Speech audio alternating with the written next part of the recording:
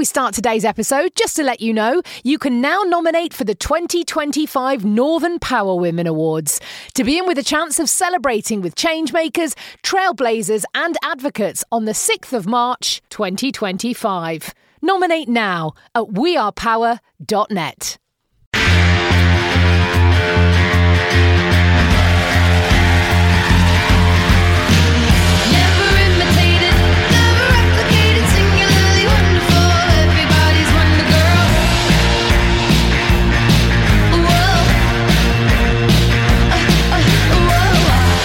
Power Women Podcast.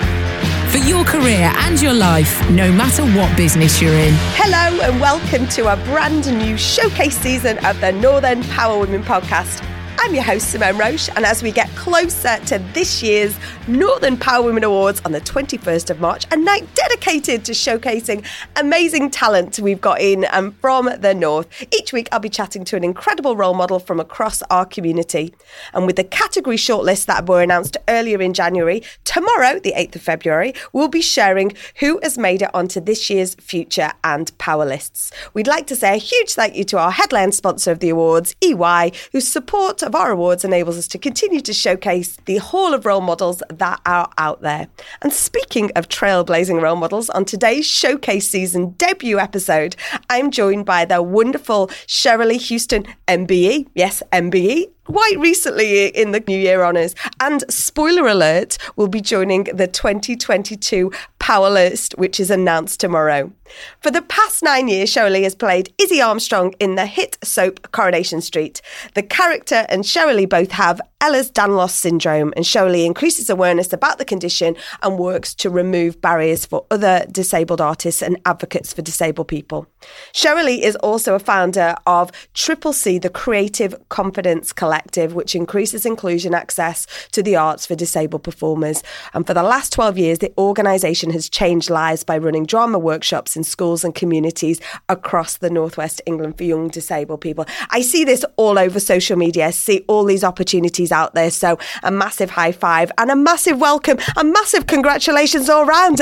Shirley, welcome to the podcast. Thank you. Thank you. It's lovely to be here. Thank you. Again, it's so brilliant news about the MB. We were chatting just before and sort of showing the top tips of, really making the most of that massively great spotlight on you. So tell me why you were awarded this honour for those who don't know, and what did it personally mean to you to be recognised? I'm a bit shy about it, if I should say. I'm not very good at the focus on me, if you know what I mean. But it was for services to drama and people with disabilities. Yes, you can tell it means an awful lot to me because I can't find the words to express it. It was just such an honour because that's not why I do what I do, I suppose. What I do, as with most people in this, you're driven by a passion for change.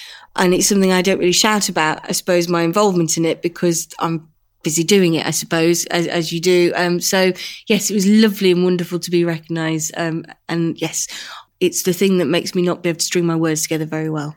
So you've worked extensively in TV and radio for the last 20 years, but your current role on Corrie means you're in millions of people's home every single week now. So how important of course it's important for the visibility in the mainstream and the roles to be reflective of real life, i.e. it's not about being disabled, it's being a participant in real life. Why is it so important to you? Oh my gosh, it's beyond important to me in that respect, because when I was growing up, I never saw anybody like me on television, and that's the sad case for many young disabled people still. I mean, luckily, Children's BBC do a fantastic job in that now. But if you look in the mainstream media, I mean, it is changing, and I think it's changing quite rapidly because we've come together as a community to make that change. But it's so important because I think it has such a ripple effect. The way that we tell our stories, that's kind of how we learn as human beings, isn't it? We learn by empathy and understanding of other people's situations. And before, disabled people weren't really on television. We were done by a non-disabled viewpoint, which was normally of pity, sympathy, to be fixed, to be killed. Whereas actually what's phenomenal about the way Coronation Street does it is it's about humanity and it's just about the character. And actually disability is a secondary thing because as a human being, disability isn't part of my personality. It's just a given circumstance. And I think that's why it's really important to change that on television, because I fundamentally believe that if we change how we are perceived as disabled people on television, we'll be changed how we are represented in society. Because we're 20% of the population. And at the moment, we're still excluded. We're still excluded from education. There's so many things that we're behind on in our rights as equal human beings to everybody else. And I mean, this pandemic's very indicative of how disabled people are treated. It's just the vulnerable who are going to die. Well, that's me. that's many millions of us, 14, that's abhorrent. And the thing is that's how we're judged. So, and I think it's things like Coronation Street, and if other, as other shows are taking that up, stops us being seen as somebody who life is worth less than other people's. And I think it is positive to see this progress. And I think through what I see, again, across social media, I see your Triple C organisation very much reaching out positively. I saw something on social media the other day. I think somebody posted something, and then you took that approach of, I would love to talk to you about this. I would love to educate you this. And that's all part of that role modelling and that real life, isn't it? I think it's really, and I love that approach that you take. Yeah, we've sort of really honed that, I think. And I think because the thing is, there's no point in being angry. And of course, people are angry, but you can't stay angry. And anger doesn't really get you anywhere because it doesn't create a level playing field in conversation. And the thing is, a lot of this stuff is we're inheriting society's prejudice and naivety around different human beings. So therefore, actually, the best way to make a change is a warm, friendly approach. Make the person feel comfortable in their lack of knowledge or the fact that they've come at this wrong. That's okay. That's okay. We can have a chat. We can help you. And I think that's the best way to do it, because if you go in with anger or judgment or blame, then things don't change because you automatically get people's backs up. And it's quite difficult sometimes, I think, from people's point of view when they've been blocked for so long. But I think what's been brilliant is we come together as Dank's got now over 1,200 disabled creatives in its community. Wow. And we've adopted this warm, friendly approach, and it makes people, well, it's just easier, isn't it, not to have a shout?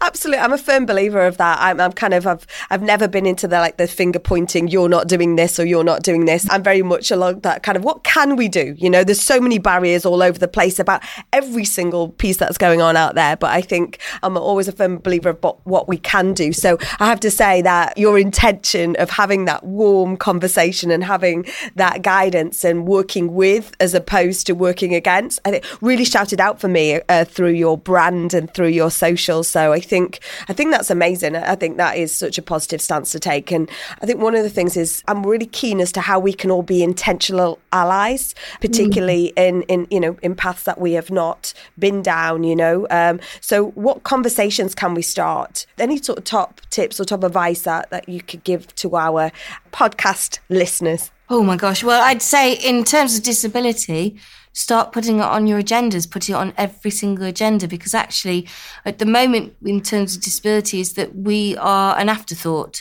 and even in an afterthought in diversity, and with the road less trodden, because I think it's perceived as a bit more complicated from the outside, whereas actually if you just start talking about it, if you're creating a new project or looking at something in a new way, go, how would this impact if somebody had different areas of disability? Get disabled people on your board, get disabled people in your staff, start advertising. And the thing is, when you're advertising, say for new staff members, start putting disability access on there, because then people know it's for them, because our community has been told no for so long that actually knowing that you're up for having a conversation about access requirements, put an easy read version out, put a BSL version out. We were just doing this last night quite late because we're launching a Channel 4 initiative today, mentoring initiative. So as it was all signed off, I was doing the audio version. So just do an audio version, read your adverts so it's much more accessible. As soon as you start showing thought towards access, you will then be sending out a really big message to people. that this is accessible and this is for them. Our culture in the disabled communities, we've had so many knockbacks and so many rejections. Unless it sort of says, you're welcome, I'm going to open the door for you, sometimes we don't choose to pick those battles. So that's really useful. But because if you get disabled people on your team, at the moment, disabled people are 1/5 of the population. And if we're excluded, 1 in 5 people has a disability, if we're not in your team, then you're missing out of 1 in 5 of people's opinions and ideas. So that's really important to sort of look at it that way. Particularly things, get somebody on your board, get those opinions and that lived experience. It's about lived experience. Get that integrated into your organisation. Do you notice it's really interesting, actually? We had a conversation a few weeks ago. I think we talked about EY being the headline partner for the awards. And I think for me, it's great. People say, oh, great, you've got sponsors and awards. But I like things to be a partnership. I like, what can we do? It's never about putting a brand on things. It's about what we can enable together for future. And I think this will be, if you like, our 6th awards, and every year we always like to try and do it a little bit different, not do it differently, but make adaptations to increase wider representation. And one of the things we were talking about with EY was they've just opened a neurodiversity centre. And one of the things that's been, you've just talked about an audio version there. That's what I'm passionate to do. If we can, in the next round of nominations, is open for audio nominations. And that is to sort of reach people that, might not be comfortable or are not as articulate writing things down. I hate writing things down, but this is not about me, but it's how do we reach and how do we make space to have your story shared? Because like you say, everything that you're doing and create the Creative Confidence Collective, and look at the numbers that you've grown in your community you're just talking about, is we want to, you are welcome. We want more representation. And when we did our Levelling Up report just before Christmas, we always talk about, we want more seats at the table, we want more representation, we want voices to be heard, but otherwise you're just creating echo chambers all the time. So I think, absolutely increasing that diverse representation on the board without it being a tick box. Be intentional about what you're asking for, I think, and that's what you're asking for as well, isn't it? That's what you're saying. Yeah, totally, because it's that thing of going, actually, you will benefit when you let these people in. Do you know what I mean? Because we bring new angles. We bring very lived experience of solution-focused approach to life. Do you know what I mean? My life outside the house is forever looking at solutions of how can I adapt to that. So therefore, we're very adaptable people. But also we bring a different angle, a different thought process on things. So actually, you're not going to miss out. What you're going to do is increase your capacity to achieve stuff. And yes, by going, can you do audio applications? Could you do video applications? Then what you might find is you have some very creative input and also have people that you'd have never reached before who are doing wonderful things. And that's the thing about putting disability on your agenda from the start means that it doesn't become a block or an issue later. Because if every meeting you go, okay, how do we make that accessible? Have we thought about that? And actually, the wonderful thing about Access is it's beneficial to everybody. So say, for example, at Coronation Street, they, over the years, we've now got a fully accessible route around the cobbles. We've got electronic assisted doors, all sorts of things, but they help everybody. They don't, as well as helping the disabled person, but you just need to stop seeing it as helping the disabled person. It's going, how do we make this accessible? Because, for example, those electronic assisted doors means if you're carrying something heavy, which a lot of people are doing because things are moving around, that makes it so much easier. The cobble-free flat route all the way around the street means that cameras, dollies, equipment is much easier to, traverse around. So I remember there's a construction company when they were building Manchester Airport, we're talking about actually they put a wheelchair lifter into their construction site offices, and the amount of people that came out of that lift and went, oh God, that was a lot easier, I'm pregnant, or my back hurts, or my leg's bad today, or that was heavy to carry that, and actually once you start to see that access is for everyone, it stops it being singled out for the disabled person, because actually everybody has access. And I think that's the thing to realise. It's a great leveller. We all have different access, different times in our lives. down to, you know, different circumstances. Or just, you know, the thing is that, and by having that and realising that we all have different ways and different means that we need to enable us to do our best work or to access things differently, means that actually then we've got everybody in the room, and it's always a much stronger environment when everybody has an input. I love this advice. And the thing that we always do with the podcast is we always, you know, because people engage in different ways. Some people like to listen, some people like to read, some people like to see something visual. So we always have like a series of communication that supports the podcast. So please check out on our socials. Please download the cheat sheet as well, if you like, that we go with, because the advice that you've just given there is like you say, it's for all, you know. So I'm, you know, thank you so much. And, you know, the last question is the last 2 years have been challenging. We're just about to enter, aren't we, the 2 years officially since the pandemic started or was announced by the World Health Organization, and many of us experienced isolation. Many people with disabilities have felt for much of their lives. So, and you've just talked about, you know, the arts and the industry that you're in, and there's so much talk about STEM, and I'm always passionate about STEAM. I think the A is critical. How important have the arts been in supporting all our mental health during this time? Oh my gosh, completely invaluable, haven't they? I think people probably don't even realise sometimes that they're doing art, but the mindfulness art gives you in that headspace and that creativity. I did a Radio 4 documentary on it quite a few years ago now, and being creative actually does give your brain endorphins. It releases natural steroids. So it's just that headspace. So, you know, you might find yourself doing a mindfulness colouring book, sewing something, listening to something, you know, just, I think it's so important to use your own creativity and give yourself that area and time in your life. I read a wonderful book recently about actually art is your passion.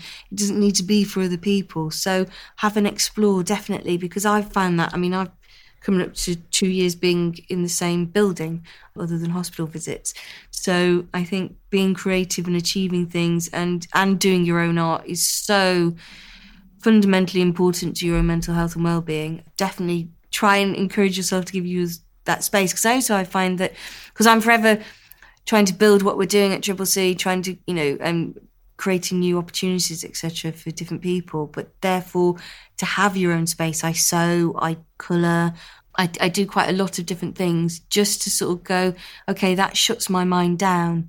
And all our brains, you know, if you've got quite a fast-paced brain, which is, you know, always on the go, to actually give it some breathing space, I think it's really important, because actually it enriches the work you do the other side of it as well.